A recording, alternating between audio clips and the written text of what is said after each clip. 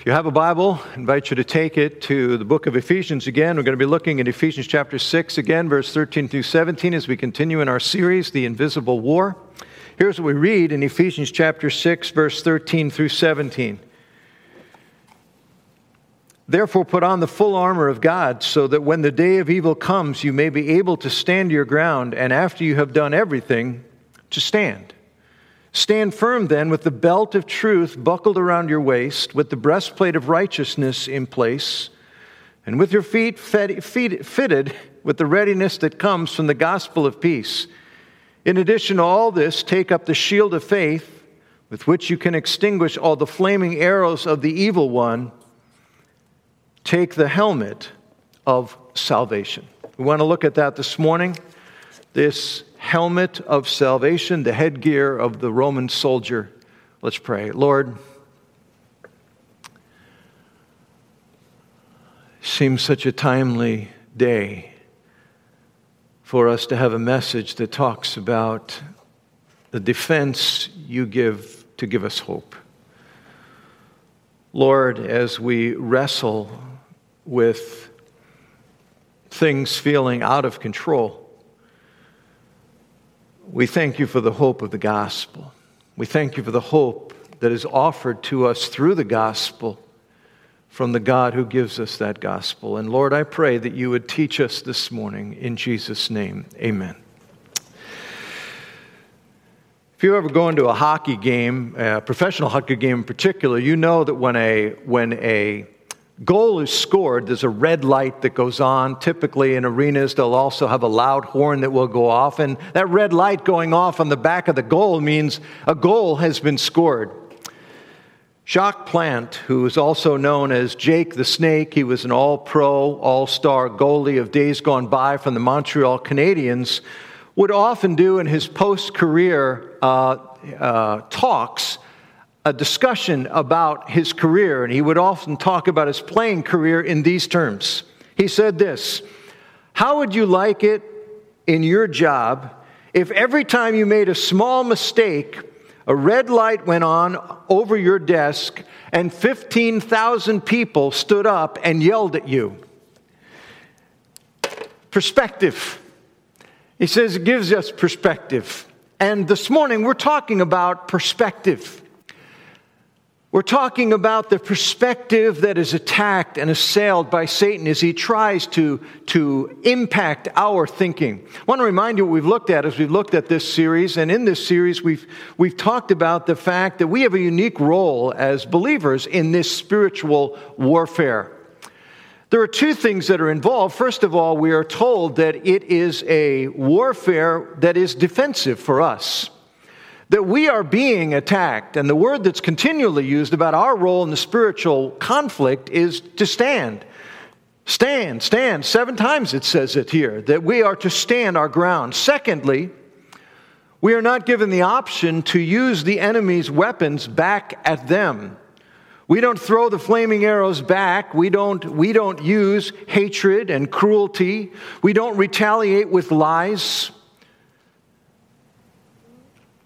We respond a different way. Our goal is not offensive primarily. It is preeminently a defensive role that we have. Spiritual warfare is not us storming the fortress of hell. It is primarily a defensive battle where God's children stand their ground in the midst of accusation, temptation, persecution, and hardship. God is the one who moves mountains. God is the one who turns nations to himself, who works mighty miracles. Our primary calling in this invisible war is to stand against the onslaught of Satan. It is why William Gurnall, a Puritan, wrote what is still known as the classic description of spiritual warfare. I am trying to find my reading glasses, and I don't know what I did with those things. There they are. Found them. And in this classic description, William Gurnall says this in the book, The Christian in Complete Armor: the believer overcomes his enemy when he himself is not overcome. That we stand, and we are given armor to help us to stand. Now, what are some of the attacks that are brought against us? Well, lies and deceit come. We are given a belt of truth. Accusations, shame, condemnation are used to discourage us. We are given the breastplate of Jesus' own righteousness, as we've talked about before. Worry and anxiety come, and yet we are given the sandals of the gospel of peace, and we stand in the readiness of that peace. Last time we looked at the flaming arrows of Satan, which are designed to strike fear and terror in us. And we are given the shield of faith, and this morning we are assailed with the attack of despair and hopelessness, and we are given the helmet of salvation. Now, this particular piece of the armor, the headgear that the Roman soldier would wear that is now put into the spiritual armor, is talking about protecting our minds, our heads. It is to protect our thinking, to shape our perspective on ourselves, on God, and on our circumstances. God gives us a helmet to protect us. And he tells us a little more about this helmet in another passage of Scripture. In 1 Thessalonians 5, Paul calls it this way, and the hope of salvation as our helmet. That the hope, that when he says the helmet of salvation, it's actually the hope of our salvation that is our defense in our thinking. And it is that which is assailed. So I'd like to talk simply this morning about, first of all, the characteristics of the helmet of hope. First of all, it protects your head. As I said that, it's the headgear. Head wounds were usually fatal. It was very important to have an effective headgear. If you were wounded in your head, you were either killed or certainly incapacitated for further fighting. The head is the source of our thinking and our processing. It's where our perspective is. Satan is trying to get into your head. He's doing it all the time. He's trying to affect and shape your thinking and your perspective of life. And this helmet is given. And what is the helmet? The hope of salvation. Now, the word hope, of course, is looking at an expectation of positive outcomes. I look ahead and I have hope that something good's going to happen. There's going to be a positive outcome. The opposite of hope is the word despair. Strikingly, the word despair is actually of Latin derivation, and it's from two words, the word de, which means down from or out of or away from, and the word sperar, which is the word that is hope. It means that you've moved away from, you've come away from, you've been separated from hope. That's what despair is. You have no confidence of positive outcomes. And that's exactly what the helmet is given to help us fight against. It is the hope of our salvation that is our antidote to despair. It protects our head, but what the helmet of hope does for us also is it points your thinking towards God. Psalm 43 verse 5 says it this way. The psalmist is talking to himself and he says, "Why are you so downcast, O my soul? Why so disturbed within me? Put your hope in God. For I will yet praise him, my Savior and my God." That's an interesting phrase. He says, put your hope in God. What does that mean?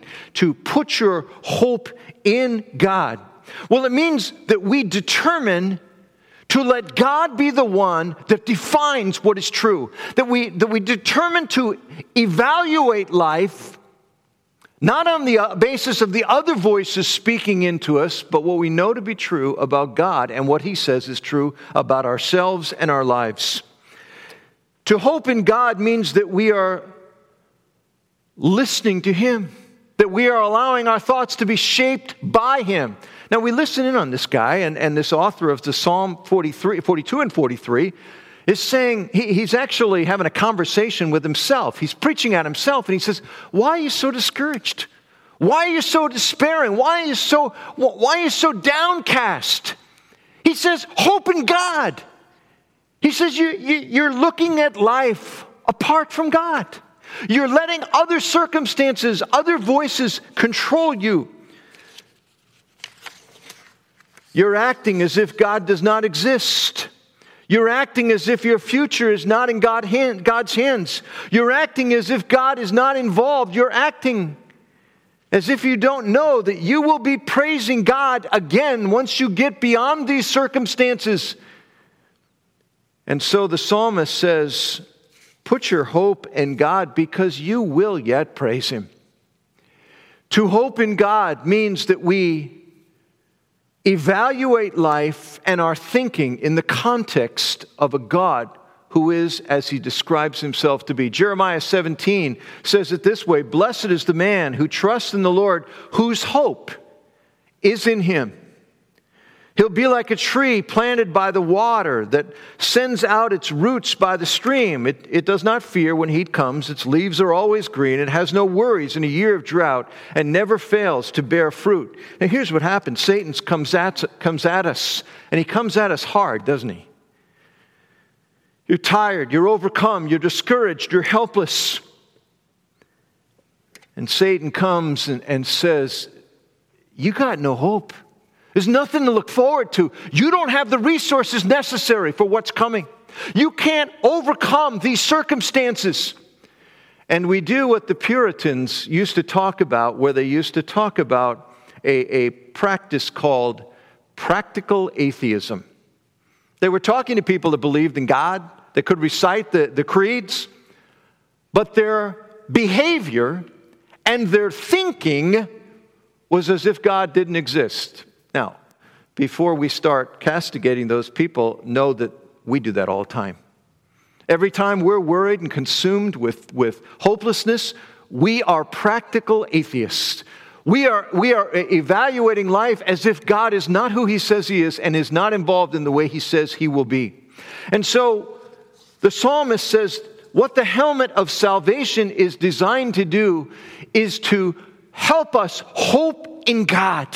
That the gospel and bringing us into a relationship with Jesus Christ offers us this hope, that we can hope in God. Because we have embraced and been embraced by Jesus Christ, we have the hope that life isn't out of control, that there is a God that is superintending, sovereignly working, no matter how chaotic life is, no matter how out of control things seem. This hope also points your thinking toward heaven. The largest emphasis of the term hope in the New Testament is actually referring to the life to come. It does talk about hoping in God, but it particularly talks about our hope is in a world to come. For many of us in Western Christianity, we have little reality of the role of this hope. It becomes more real to us with the loss of each loved one who goes beyond and is now waiting for us in heaven. It becomes more real to us as we get older and we become more infirm and we begin to see that we're well over the halfway mark. But for many of our brothers and sisters around the world, heaven is the hope. It is a living hope, regardless of age, for young people and young adults as well as for the elderly. It's a living reality, and this is what Paul is talking about when he says we can have this hope. There's a striking document that was written back in 130 A.D. It's called Mathetes, which means disciples, and it was actually written to describe Christians. And Christians were there's a lot of suspicion by Roman governors wondering who Christians were and what were they like. And so this author wrote in 130 A.D. this description of Christians. Here's what he said. For the Christians are distinguished from other men neither by country, nor language, nor the customs which they observe, nor employ a peculiar form of speech, nor lead a life which is marked out by any singularity. And following the customs of the locals in respect to clothing, food, and the rest of their ordinary conduct, they display a wonderful and confessedly striking manner of life. Well, what is it? Because he's saying they don't dress different, they don't talk different, they don't sound different, they don't have a secret vocabulary, they eat what other people eat, they just seem like normal Joes. So what's different about them? It says this, they dwell in their own countries, but only as sojourners. As citizens, they share in all things with others, and yet they endure all things as if they were foreigners. Every foreign land is to them as their native country, and every land of their birth as a land of strangers. What he goes on to say, and what he is saying in that statement, is this: they live as if this isn't their ultimate home. They live as if, they're doing life here, and they participate with the locals, and they have friends, and they go to entertainments, and they eat dinner where everybody else, and they buy their food in the same market. But their life perspective is different. This is not their destination. They are living for a world to come. Okay, what are the results of this helmet of hope? Well, we find that there are three of them in the New Testament. There are three benefits of the helmet of hope. Number one, it gives energy to our lives. It says this in Proverbs 13:12, hope deferred makes the heart sick, but when the desire comes, it's a tree of life. Dr. Aaron Beck is a psychiatrist and professor at the University of Pennsylvania, and he developed what is called the Beck Hopelessness Scale. This scale of 20 questions is used to determine a person's mental and emotional perception of their futures. It is actually a major indicator of suicidal tendencies in patients. In the Beck Hopelessness Scales, there are three areas that they talk about. Number one is feelings about the future. Number two is loss of motivation. Number three are future expectations. Now, the reason I mentioned that, I was fascinated when I read this, because as I looked at that, here were these three elements. Feelings about the future. Number three, that's number one. Number three, future expectations. And the middle one is loss of motivation.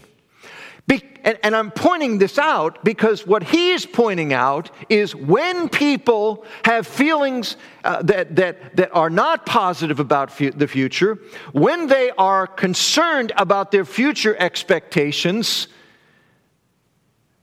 it will impact their motivation. And those that are dark in their view of the future, those that are fearful in the expectations, tend to be debilitated in their motivation. A spirit of hopelessness leads to feelings of demotivation and loss of energy. We all get this. We all have those times when we just feel everything's terrible. There's no hope. We're utterly de-energized because we are utterly de-hoped. One of the things, the practical outworking, when we are finding our hope in God and saying things are dark. I mean, it's scary. The evening news, watching online what's going on, my own culture where I am living, it's dark financially. Maybe I'm scared. There can be things that are utterly overwhelming, can lead to despair. But then we say, you know what?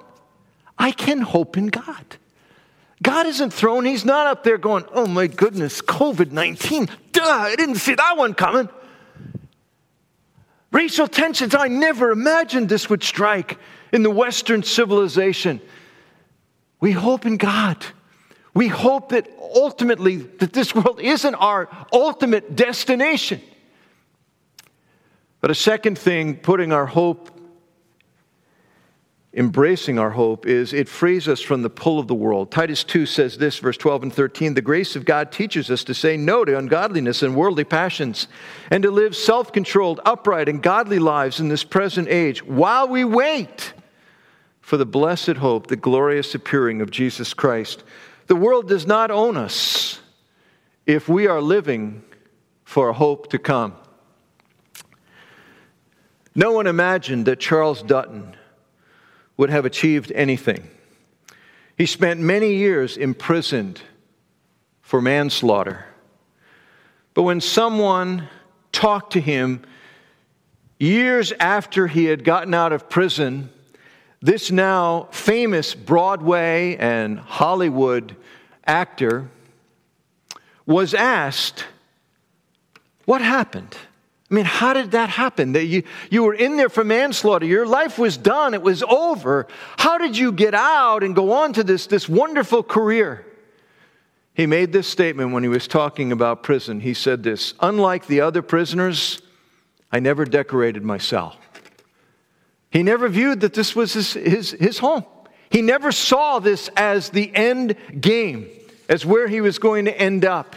That the reality for the Christian is we're not as owned by the things of this world, the troubles of this world, the temptations of the world. Say, I'm not living for this.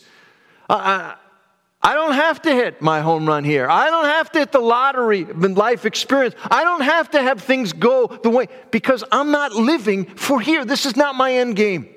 The third thing it does is it empowers us to be able to endure suffering and loss. 1 Thessalonians 1:3 says this, "We continue to remember before our God and Father your work produced by faith, your labor prompted by love, and your endurance inspired by hope in our Lord Jesus Christ." Your endurance that is inspired by your hope. Suffering and loss are able to be endured when we are people living in the reality of our hope. When our heads and our thinking, our minds are captivated by, I have this hope. This is the hope that I embrace. Years ago, I heard a man speak. His name was Joseph Tson. Joseph Tson was a Romanian pastor. He's very, by his own description, by personality, he's a timid man. And when the communist persecution began to take place, he fled Romania. And to his disappointment and surprise, God told him, "Joseph, I want you to go back and stand for me in Romania." Wanting to obey the Lord, he went, and God gave him a life verse. It was not the life verse that he wanted. Here was the life verse. "I am sending you as a sheep in the midst of wolves." And Joseph, I heard him speak and tell the story years ago, and he said, all I could think was a sheep surrounded by wolves. How can a sheep surrounded by wolves survive for 5 minutes? And yet that was the visual. God said, "I'm sending you," as Jesus said to his disciples, "I'm sending you as a sheep amongst the wolves." He went back, and Joseph Tson, by this point in his life, had come to a deep reality about his hope in God. He had come to realize that the thing that he felt was the greatest fear that anyone had, that influences their lives more than anything else, is the fear of death. That it says in Hebrews that it is the fear of death that keeps people in bondage their whole lives. That Satan's tool of enslavement in the fear of dying is this sense, it is a captivating thing, and it leads people to despair. But he realized for him, as a Christian, death meant heaven. So he went back to Romania expecting to die, willing to die, because this world was not his reward for being a follower of Christ. Heaven was. He began to preach, and eventually, over a few months, was reported, and he was incarcerated. And it began a series of daily torture and beatings. They took place over 6 months, almost every day. There was one particular major that was the primary person that was his torturer. And after this had been going on for quite a number of days, Joseph Tson came in, and they were all ready to begin the beatings. And he turned to the major, and he said this. He said, "Major, every morning before I see you, I pray for your salvation." And after weeks of this, the major kept him in the room, let the other guards go, and just said this, and he said it with amazement in his voice. He said, "When I interrogate a man, I feel his hatred." He said, "It is a delight for me to be with you." And Joseph, with a twinkle in his eye, said it wasn't as much a delight for me, but this mesmerizing strength of this timid man, and eventually when he was finally released, the major took him aside, and with tears in his eyes, he said to him, "Joseph, I will miss you." Joseph's son went outside, and he said it was the greatest moment of his life. He said because he had not been overcome. He had stood. He had not despaired in the face of the worst possible form of oppression and hardship and trial. He had stood his ground and been able to love. He did so because of his hope, being that this was not his destiny. There was a hope beyond this world.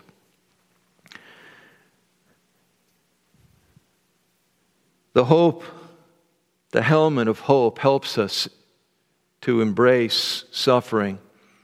It also helps us to embrace loss. A while back, I was watching a television show with my wife, Marion. I say it like my wife, Marion, like I have two.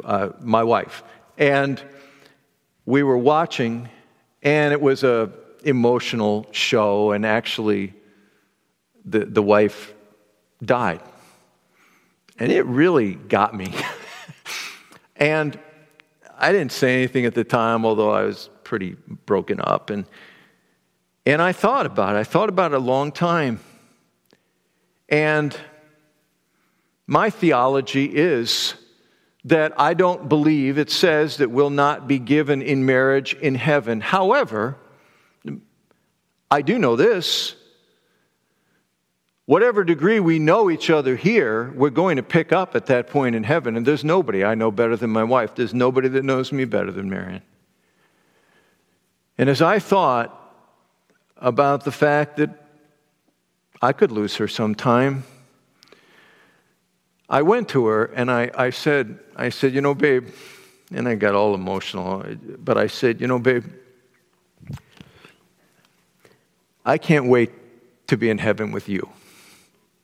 I can't wait to have all eternity for us to just pick up where we've started and do life together. I don't look forward to a day when we're separated, but I know what's going to carry me is my hope that this is not our home. This is not where it ends. It's where it starts. The hope of the gospel is real. And some of you out there now are just saying, it's so true. When you've got loved ones and they're vested there and they're waiting, this is the hope of the gospel. That this world it's not that big, it's not that important, it's not that long. It empowers us to endure suffering and say, I want to have my life count while I'm here. All right, quickly. The employment of the helmet of hope, and I'm just going to zip through some principles. Number one, if you want to employ the helmet of hope and really live out of the hope and have your minds protected by the hope of salvation, number one, you have to be meditating on God's word. Romans 15 says it this way, verse 4, for everything that was written in the past was written to teach us, so that through endurance and the encouragement of the Scriptures, we might have hope. Where do we get hope? The encouragement of the Scriptures. It's the greatest gift we can give to one another is just to share God's word with each other at times. Second thing I would suggest is this phrase is not unique to me, but I like it. It is the phrase breath prayers. Use breath prayers of Scripture. Breath prayer is just what it sounds like. It's a prayer that you can pray with one breath. It's a statement of Scripture. I've begun to accumulate these over the last few years. There are certain statements of Scripture that I just, in a moment of time, in a situation, will just express to God. Here are some of mine. I mean, you'll have your own. Romans, I'm not going to give you all the references. Romans 8 is the first one. There's no condemnation to them in Christ. And I'm feeling accused and beat up and condemned and the voice of shame. There is no condemnation to those in Christ. There are other breath prayers. I am of more value to you than the birds of the air. He says that in Matthew 6. You delight to show mercy, Micah chapter 5. The battle belongs to you, Lord, 2 Chronicles. You will never leave me or forsake me, Hebrews 13. You're a shield around me. You delight in those who hope in your unfailing love. You make a way to escape. You're my guide forever and ever. These are just breath prayers, but they become a part of our very psyche. They become our helmet when you're in circumstances and all of a sudden the Lord just reminds you again of that truth that you've placed there. And just with one breath, you say, Lord, the battle belongs to you. I can't do this. God, you said you're my guide forever and ever. I don't know what to do. Get some breath prayers. Get some scriptures that just become your words to echo back in the midst of situations and see if you do not find hope. Third, when the attack comes. Third, recall past mercies of God. I'm always encouraging people, and guys especially, because guys are terrible at it, but journal. Write it down. You don't even know what's going on inside of you until you write it down. Take time, make time. So I don't have time to journal. I think if you started it, you would realize you don't have time not to journal. You can't afford not to. Recall past mercies, and then every month or every 3 months, go back and just be amazed at what God has done. Number 4, have a living theology of heaven. This is not your home. I mean, if your boss came to you and said, in 2 months, we're relocating you to South Africa. We're going to make it worth your while. We're sweetening the pot. We're going to double your salary. You know, all this. It's a beautiful place. You know, you'll love it. And what would you do the next 2 months? You'd become an expert on South Africa, right? You know everything about it. Well, you got a home. Find out everything you can. When our son drowned years ago, Marianne read 70 books on heaven. I did not read that many. I read a number of the ones she recommended. But heaven became something to us it had never become before because our boy was there. Well, it's our home. Get familiar with it. Get a living theology of imagining what it's like. If you want some recommendations, I'll be glad to give you some. And lastly, get rest and solitude. Vince Lombardi, that great theologian of the Green Bay Packers, said it best. Exhaustion makes cowards of us all. Some of you are just way too tired. You're exhausted, you're beat. Well, your helmet is just, it's barely on. Because there's a 1,000 other thoughts that are coming to your mind if you're exhausted that are going to be hard to fight off. Some of what we just need to do is just be still, find some solitude, get some good, real rest. It's a part of putting the helmet of hope on and having it guide our thinking. Remember, with this I'll close, talking with Doug and Karen Bradley, missionaries to France, and now she's involved, one of the leaders of Cru ministries to the United Nations. Remember, we were sitting with Doug and Karen. They actually were missionaries to the Middle East, but they were living at the time in France. And they said, it's an interesting thing. And they'd been growing up in America, but they said, we've come to realize it is true. And many people say this, foreigners say this, but we found it to be true. They said Americans live to work. She said the French work to live. Now, I don't know if that's true. I've never been to France, but it struck me enough that I wrote it down and have kept it in my mind. It is easy to live to work. It is easy to have your life driven. That does not enhance your having the helmet of hope guiding your thinking, and Satan is trying to get in your head.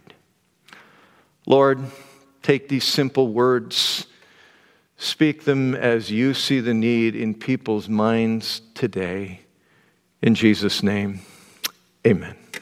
Now go in peace to love and serve and enjoy the Lord.